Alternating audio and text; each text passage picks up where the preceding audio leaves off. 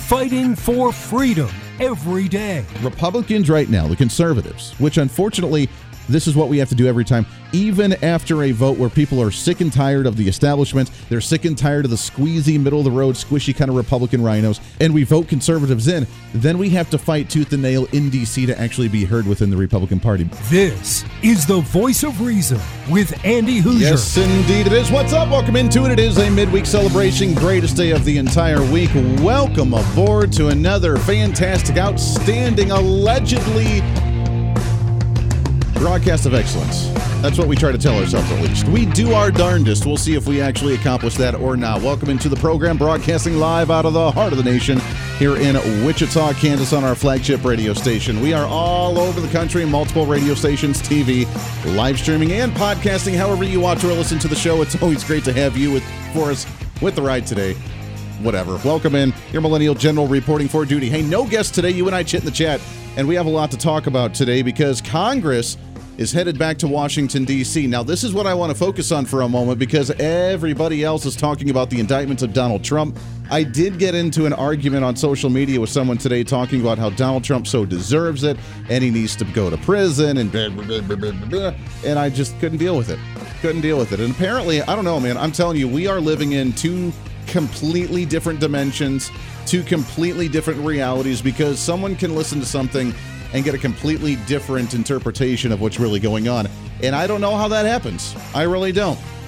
They tried to make the argument of just listen to the conversation that Donald Trump had with the Secretary of State in Georgia, which I said, yeah, listen to it because there was nothing incriminating at all during the hearing. Well, you must be listening to a different conversation. I must be. Because that's the same side of the aisle that, if you remember, during the COVID-19 pandemic, tried to say that Donald Trump was telling us to drink Clorox and get rid of COVID that way, which he did not say at all. But again, they are delusional. And I'm not saying a political party line. I'm just saying a pure ideology, a filter of how they're looking at the world, a lens that they look through. And sometimes it scares me of what that lens could potentially show because, holy cow, man, I don't know what's going through their brains. We have a lot to talk about today. We will do our health update as we're still doing our weekly salute. We're all gonna die because of you! To health. So we'll do that in a little bit. We do not have a guest today. We had a doctor that was lined up. He wasn't able to make it today, so not a big deal. We do have some guests, some big ones coming up the next couple days to wrap up the week. So we'll do our own health update with our salute. We're all gonna die because of you! To health. But first, let's do our What's Trending story of the day. What's trending today? I want to focus on and start off today by letting you know, if you're not already aware, that Congress is already beginning to head back up to Washington, D.C. Now, the session begins here again soon for the fall semester, I guess, if you want to call it that, for Washington and for Congress with their big three priorities. And their big three priorities are going to anger you, they're going to frustrate you, and we already kind of know what's going to happen during the segment that we call Andy's Predictions. And the first three priorities include a federal budget, first and foremost, that's supposed to be done by September 30th, because by October 1st, we're going to have a new fiscal year. Do you think that we're going to get an actual federal budget? Probably not, and we'll talk about that in a second. Priority number 2 for Congress is Farm Bill 2023. Andy, I'm not a farmer. Don't worry, it still affects you. If you want food on your table, if you want food in the actual grocery stores, if you want food at a reasonable price and to help out the farmers that are growing said food, both crops and livestock across the nation, kind of an important bill. Not to mention 80% of that bill actually goes towards the funding of SNAP and the WIC program and other food stamp programs across the nation. We'll talk about that again in just a minute. Number 3 is renewing, this isn't really as big of a one, but renewing the contract they have with the Federal Aviation Administration, making sure they up to par, which is hilarious because, again, we're waiting to the last minute when Pete Buttigieg, the Secretary of the Treasury, has seen massive disasters with train wrecks and planes that have been delayed and airline companies that have canceled flights and have had backlogs and can't get caught up and don't know what the hell they're doing and haven't invested in their systems. So we have pretty much the house is burning all around us and we're trying to play poker right in the middle of the house, which is what Congress is trying to do right now. All 3 of these issues will not be done by the appropriate time, which is by the end of the fiscal year 2023, which is at the end of September. In fact, on October 1st, we will probably have, again, Andy's predictions. We will have a short-term spending bill, which is what we always seem to do now, that will fund the government. Remember, this is the process, and this is the way we always seem to work now. We will fund the government until December. We'll do that short-term funding bill to give us more opportunity, more time to hash out our issues, to figure out our federal budget, and to be able to hold hands, sing Kumbaya, and move forward in the proper direction. And we know that's not actually going to happen, because what we know is going to happen, they'll pass the short-term spending plan to give us, quote-unquote, more time. That gets us through the end of the year in December. Then in December, that way we don't default, or that way we don't have some type of government shutdown, and we avoid the government shutdown in the nation. Because remember, that is the most important thing. That is the scariest thing that we'll ever have to deal with in our lifetime, ever, is having the government not be there to take care of us for a single day, or a couple of days, or even a week or a month, heaven forbid. We'll get into December. We still won't have a bill. And then it will be the fast and furious Democrats saying we have to pass this or else you're stalling it. You're causing debt ceilings to be capped. You're causing the credit score to be killed. You're causing this issue. You're causing that issue. You're causing X, Y, and Z. That's what they're going to tell us. And of course, by December, we'll end up passing a bill that will be an omnibus package. It will not be the actual federal budget with the 12 appropriations bills. It will not be cutting spending. It will not be capping the budget. It will not be balancing the budget. It will not be anything, and we will go through an entire headache, and we'll probably lose a whole bunch more hair as Republicans and conservatives as we continue to pull it out, frustrated with the entire process.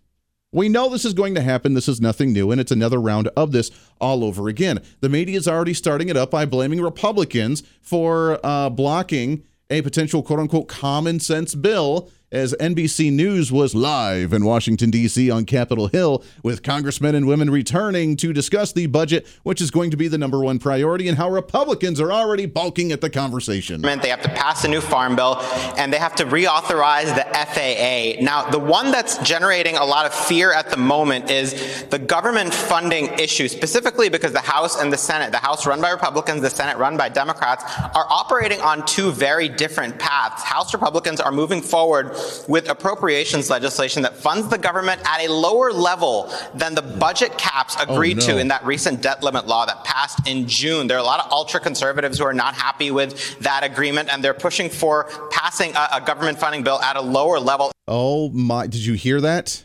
Did you hear the panic in their voice? The number one concern is the spending bill, where Republicans are proposing a budget lower than the cap that they passed back in June. Now, if you remember back in June, it was a massive headache for us because we ran out of money. The Treasury said that they were using, quote-unquote, extraordinary measures in order to try and cut funding and pay for the debts that we have and just pay our bills, and we're out of money, and June was the deadline. And we thought, hey, here's an opportunity.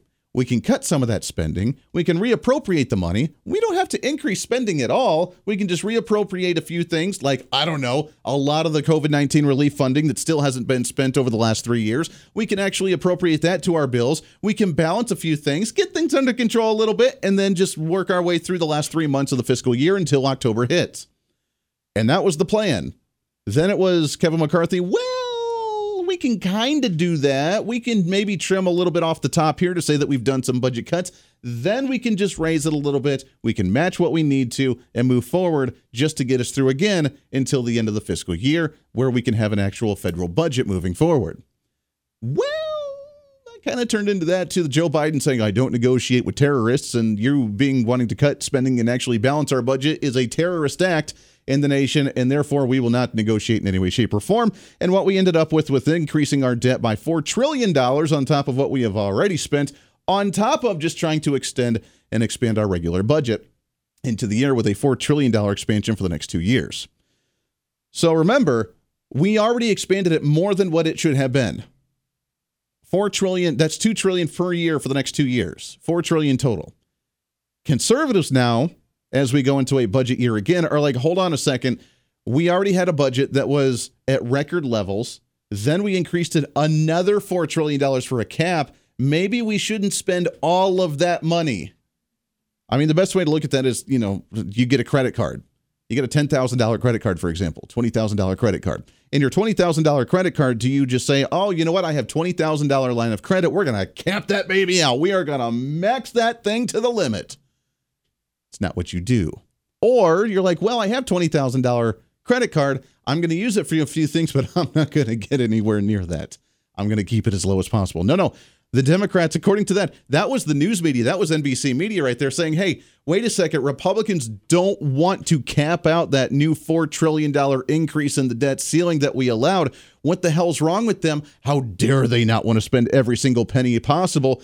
To the point to where when we come up to the short-term funding, then we're like, oh, we're out of money again. Guess we better raise the debt ceiling. They have to pass a new farm bill, and they have to reauthorize the FAA. Now, the one that's generating a lot of fear at the moment is the government funding issue, specifically because the House and the Senate, the House run by Republicans, the Senate run by Democrats, are operating on two very different paths. House Republicans are moving forward with appropriations legislation that funds the government at a lower level than the budget cap agreed to in that recent debt limit law that passed in June. There are a lot of... How could they do that? They are proposing a budget that doesn't cap out all of the potential spending that we have in this nation. How could they even consider something like that? In fact, 21 House Representatives members, led by Chip Roy, saying that they have sent a letter to Speaker of the House Kevin McCarthy on Monday this week, threatening to vote against the government funding legislation unless it meets a series of demands, as they are concerned about the potential spending. Chip Roy releasing a statement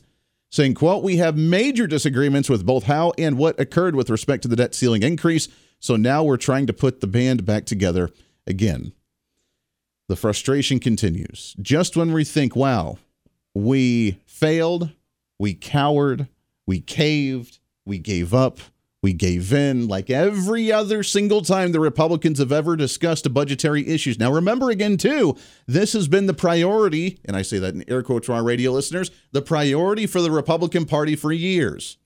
After the late 80s, early 90s, into the 2000s, when many were like, hey, conservatives don't talk about social issues, focus on economic issues. All right, we'll focus on economic issues. The economic issues have led to, well, we're going to cave every single time because we're scared of our own shadow. We're scared of Democrats telling us, well, if you don't spend here, if you don't pass this bill, then we'll shut down the government. People will die in the streets, and it's all going to be your fault.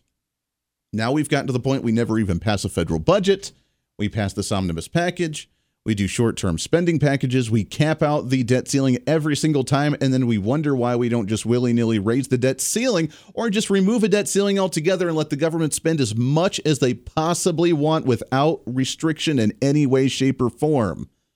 And now that we've increased our credit line again on our credit card for the umpteenth time, with another $4 trillion above what we've ever spent in the existence of this nation, the fear, meaning using the words from NBC News right now, the fear in D.C. is conservatives not wanting to max that out completely. As 21 Republicans, it should be the entire 220, 224, whatever Republican members are on the House, but instead it's 21 Republicans saying either we do some restrictions and actually cut some of this budget and not cap out the entire budget with the included $4 trillion spending increase, or we'll sabotage the bill and we won't vote for it. Led by a few conservatives, run by Chip Roy. Where are the rest of the Republicans? Where are the rest of the quote-unquote conservatives that are fighting, making the economy the focal point of their campaigns and their political history? This is the Voice of Reason with Andy Hoosier.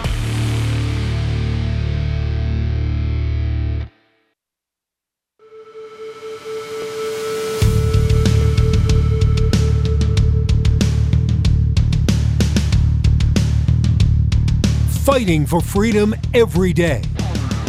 This is the Voice of Reason with Andy Hoosier. Yeah, darn right. It is 24 minutes past the hour. Welcome into it. Radio, TV, live streaming, and podcasting. However you check out the show, we always love you to death. We have three priorities right now. The Farm Bill is going to be no different either. We'll talk to some of the legislators that are dealing with the Farm Bill and get them on the show here relatively soon, because again, that's important for you with, price of food, and for the farmers trying to survive, and with the ongoing food shortage globally, with the conflict with Russia and the Ukraine that's still ongoing, which, by the way, we've sent over $100 billion to Ukraine.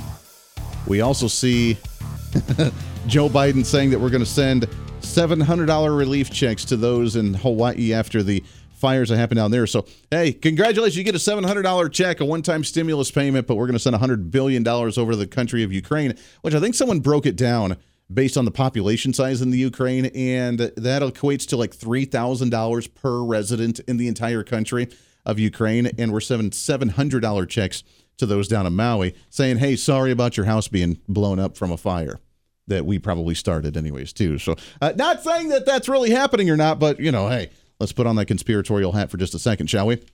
Not taking care of our own. Then we have the budget bill right now where that's all they care about. Well, we need these social programs. We need this. We need the mandatory spending category that can never be touched. And if you even try to slow the growth of Medicare, Medicaid, Social Security, WIC, all these other food stamp programs, all these other great social programs, if you even try to not just cut them, but actually slow the growth, you're literally killing people on the streets. The hypocrisy, the two-timing back and forth, talking out of two sides of their mouth from the Democrats going on right now. And the Democrats, Chuck Schumer was it NBC? And I'm not going to play the audio because it's god-awful and I can't stand listening to his voice, and he just irritates me beyond belief. But he's out there talking about how great, again, the economy is, how the Inflation Reduction Act has actually reduced inflation, which, thanks, we went from 7% to 3% and a 15% overall over the past 3 years. Appreciate that. So glad you were able to take care of us. And they continue to tell how wonderful things are going right now. The reason we have more job growth is because people need to get their second and third job just to pay for their bills, while government can't do their damn job by actually passing a budget with the 12 appropriations bills. And it's frustrating. And hopefully we can get it through. But again, we have a Republican House, a Democrat Senate. My question is, why are only 21 Republicans run by Chip Roy sending a letter to Kevin McCarthy that they would vote against this budget bill if it doesn't meet a series of demands when the deadline's coming up in, a month and 2 weeks? As according to NBC News, Republicans led by Scott Perry and Chip Roy insist that Congress spends less than the levels agreed to in the bipartisan debt limit law. Let me ask you something. Again, if you increase a credit card limit to $10,000 to $20,000, do you have to cap that out? Or is it just available to you in case of an emergency? Oh, I have $10,000 extra. Let's find something I need to spend it on, because I can't have that lingering. I can't have money just sitting in the bank. We have to spend it. According to them, quote, we plan to vote against any appropriations bill designed to achieve that approximately $1.586 trillion top-line spending level, roughly equal to the spending caps agreed to with President Biden at the debt ceiling deal, and representing a mere 1% reduction from the Democrats' post-COVID spending levels. Can you imagine that? Less than 1%. We massively increased our debt by close to $2 trillion in a year with the COVID-19 relief funding that we did. And now, and that was supposed to be just a one-time spending thing on top of what our normal budget was. We increased the debt by $2 trillion. And remember, Joe Biden, again, it's hard. This is politics. We have a very short time memory span. It's hard to go back and remember certain things, especially for the media and for Democrats. I understand. We're trying to refresh your brain here just a little bit, get those cobwebs out. Remember, that $2 trillion for COVID-19 relief funding was a one-time hit. And then when it went away, Joe Biden's like, look, we lowered the debt in the nation. Look at that. We lowered the deficit. Now, our regular spending will be less than a 1% deduction of what that was during the height of a massive nationwide shutdown with bailouts across the board and COVID-19 spending. That's crazy This scary. is the Voice of Reason with Andy Hoosier.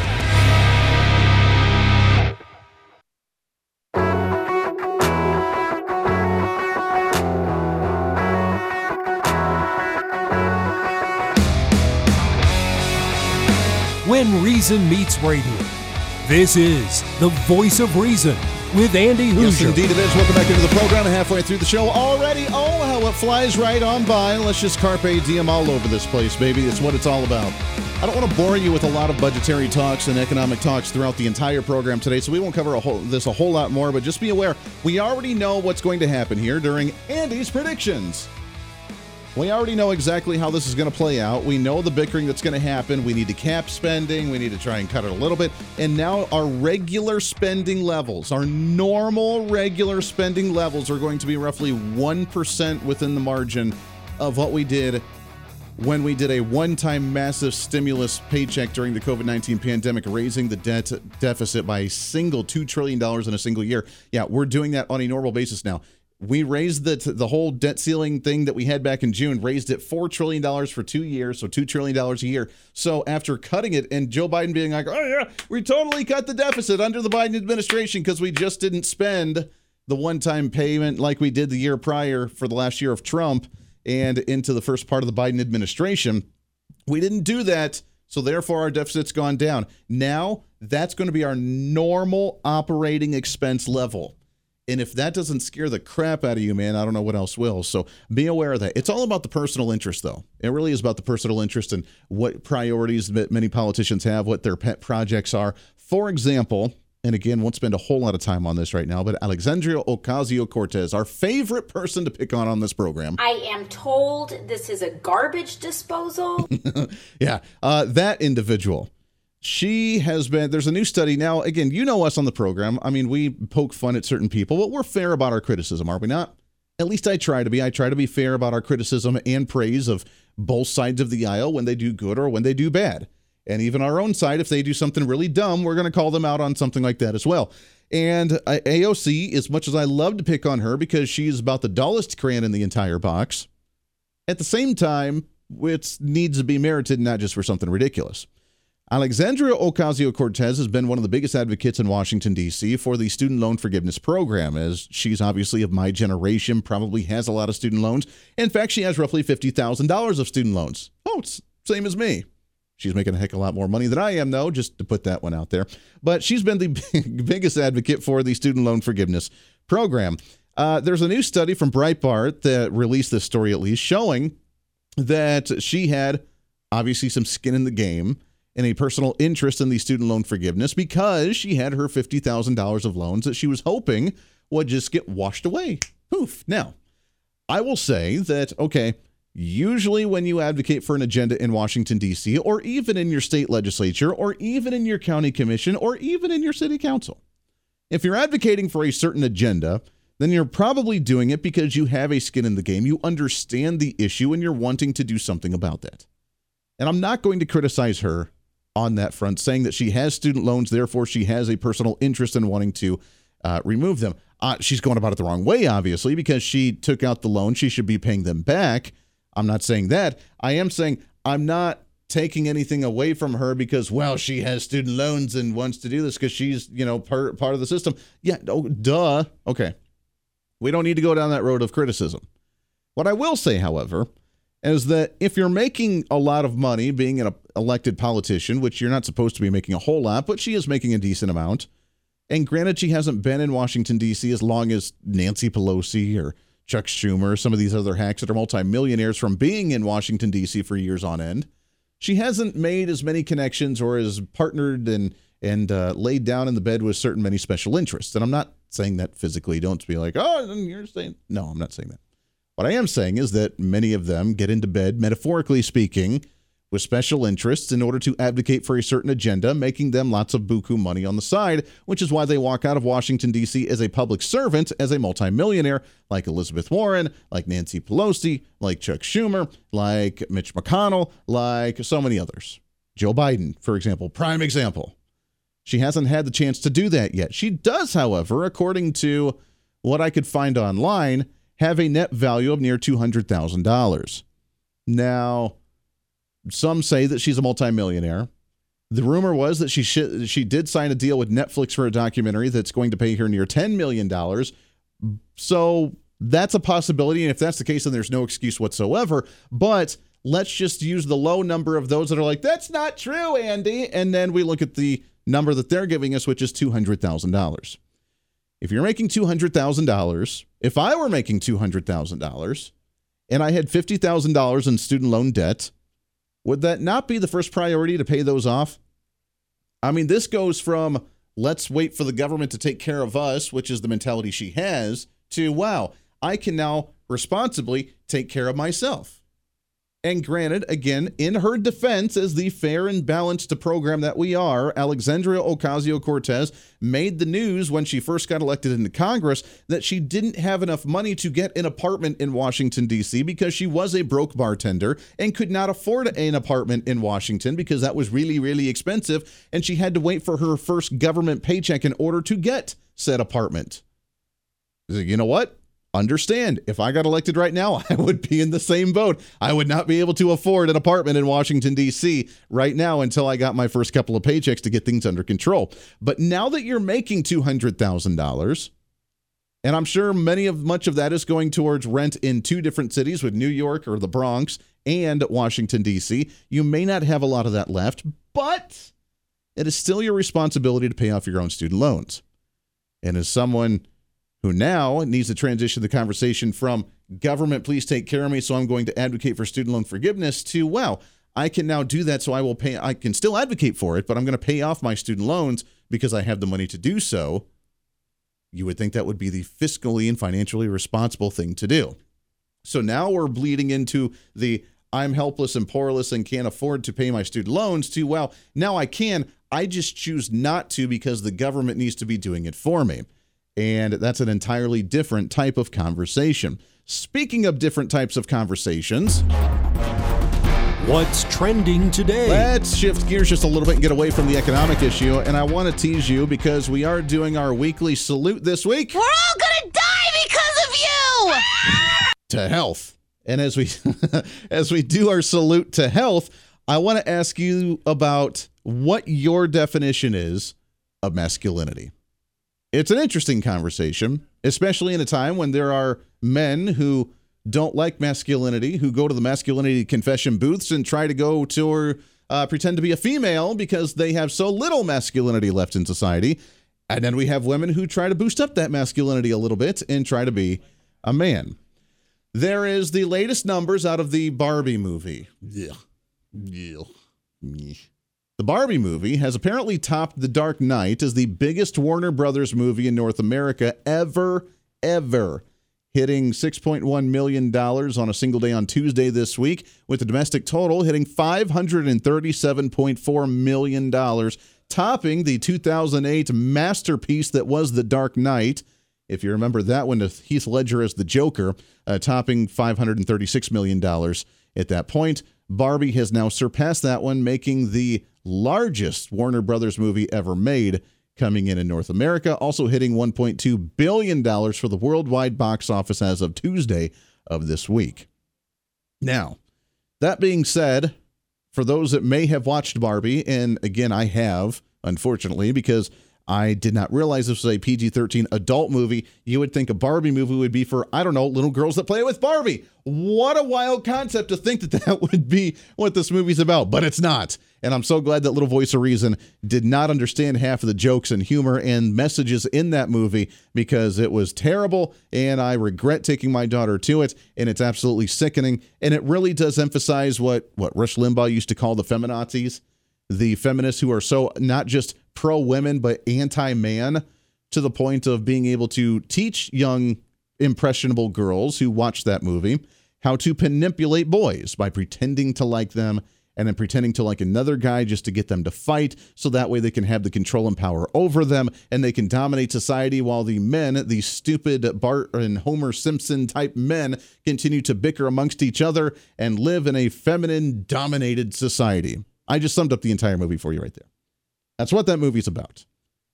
But it makes sense, and a light bulb kicked on for me after I saw the box office numbers here. And I see this attack on masculinity in society.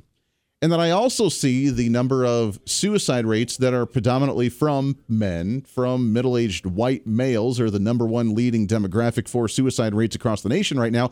A light bulb clicked on for me. I realized there's a reason why we're seeing an attack on masculinity. I see so many quote-unquote beta males in society. The light bulb kicked on for me. It's because of this mentality where men are being tired of being manipulated, and that women are learning on how to control men, which they've been able to control men forever. I tell you right now, I am the man of my house. I make my house decisions. I lay down the law in my house. I dictate what goes on in my house and in my realm when I get home every single day as that man. as long as my wife allows me to do so. See? And I've learned that very often. I've learned it quick, and I've learned it often. Happy wife, happy life. And we continue to dominate that household as long as the wife allows us to do so. That being said, it makes sense why we're seeing so many quote-unquote feminine men in society. Is because now we can just be a female and then we can have all the power. I mean, why not, right? We can just pretend that we're a female. We can transition ourselves, and therefore we can have the power like every other female in society. And I guess that's why, do you think that's why we're seeing so many transition like that? I'm tired of having all the responsibility of being a guy. Can I just be a chick now? And that way we can have that responsibility and control and dominate society like all these radical feminists who hate men. At the same time, you would think that women, the radical feminists, would be angry of men trying to do that and pretend to be women to get that power when they're all about controlling men. It's a weird world we come into. But when we come back, we'll talk about that definition of masculinity. And is the definition of masculinity changing in society? And is it changing for the better? Interesting conversation. One more right around the corner. Stay here. This is the Voice of Reason with Andy Hoosier.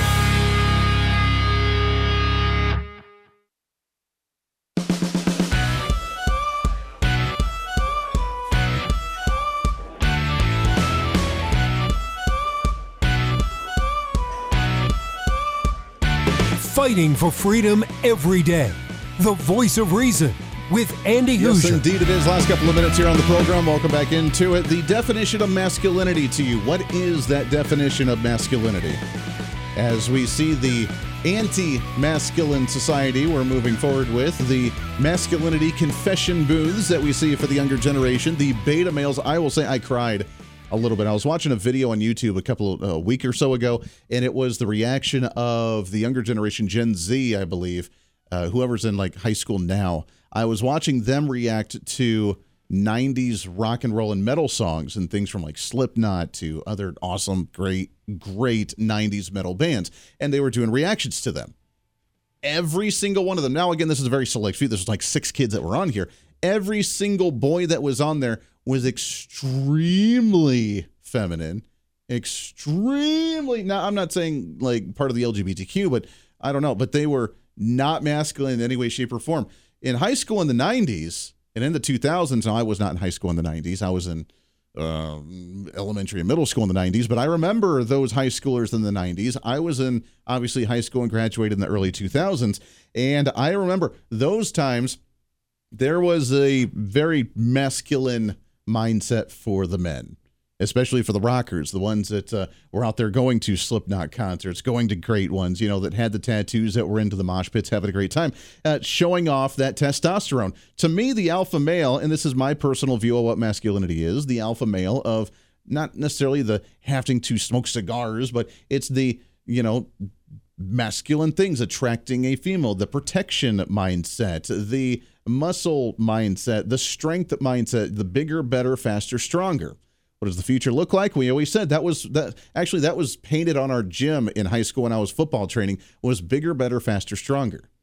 And that's really what society was all about. And that's what the masculinity thing was about. Bigger, better, faster, stronger. You had to compete. It was about trying to make it bigger, better, faster, and stronger. It was about that protection. Now, you also wanted that sensitive side to connect, obviously, with a female, to start the family, to try to attract them, to show your emotional side.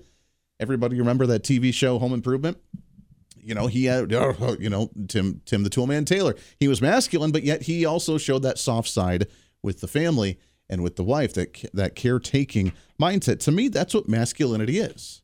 And masculinity is going to the wayside because apparently nowadays that's the ultra masculinity we have to apologize for, and we have to bring that back because getting rid of that is literally driving the middle-aged man into suicide rates between the stress, the family stress, the work stress, the financial stress, and then saying that you're evil on top of it because of just the mindset of who you are built into your DNA is very interesting. There's also another piece, and I don't have a lot of time to read a whole lot of this, but of men now that are going into breathwork meditation centers And as we do our salute to health, we continue to talk about ways to heal yourself, and whether it is your time in prayer, your time in silence, your time in meditation, doing breath meditations, which I will admit I absolutely love them.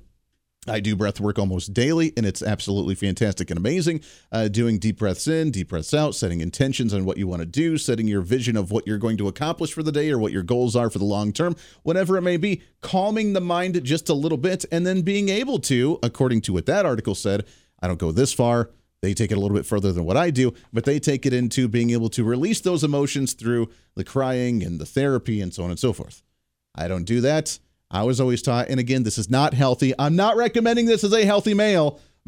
Just to be this is the warning from the voice of reason. Your disclaimer here. But they say to release your emotions, and you're supposed to release your emotions. I do remember I was taught, as so many others out there, that men don't cry. And you're not supposed to cry. Just suck it in, toughen up, get her done. And it took me a long time to actually express emotion. I don't cry very often. I think the last time I teared up was, a few months ago when my grandfather passed away, because I was extremely close with him. And I did tear up and cry during that. Outside of that, I think the last time I cried before that was when I was watching 24 and Jack Bauer got sent to a Russian prison to end his entire life. And that was the end of the TV show. I did cry a little bit during that because you cannot end Jack Bauer on that note. How dare you, you pinko commies? Ending the story of Jack Bauer in that sense. But I am encouraging men, while we continue to hold on to and expand our masculinity, to continue to hold on to the alpha male mindset, it is okay to sit and pray in silence, to bring the silence and calm the mind, to meditate, to do breath work, to show that softer side, and yet still hold on to that bigger, better, faster, stronger mindset to dominate in society and continue to allow society to grow and flourish because of what men do. And that, by the way, is not taking away from women in any way, shape, or form, because feminists out there, the Barbie watchers out there are going to say that that's anti-feminine, anti-women, and it's not, because that's a really stupid mindset. That does it for us today. Back at it again tomorrow for a Thursday. Until then, we'll see you on the radio.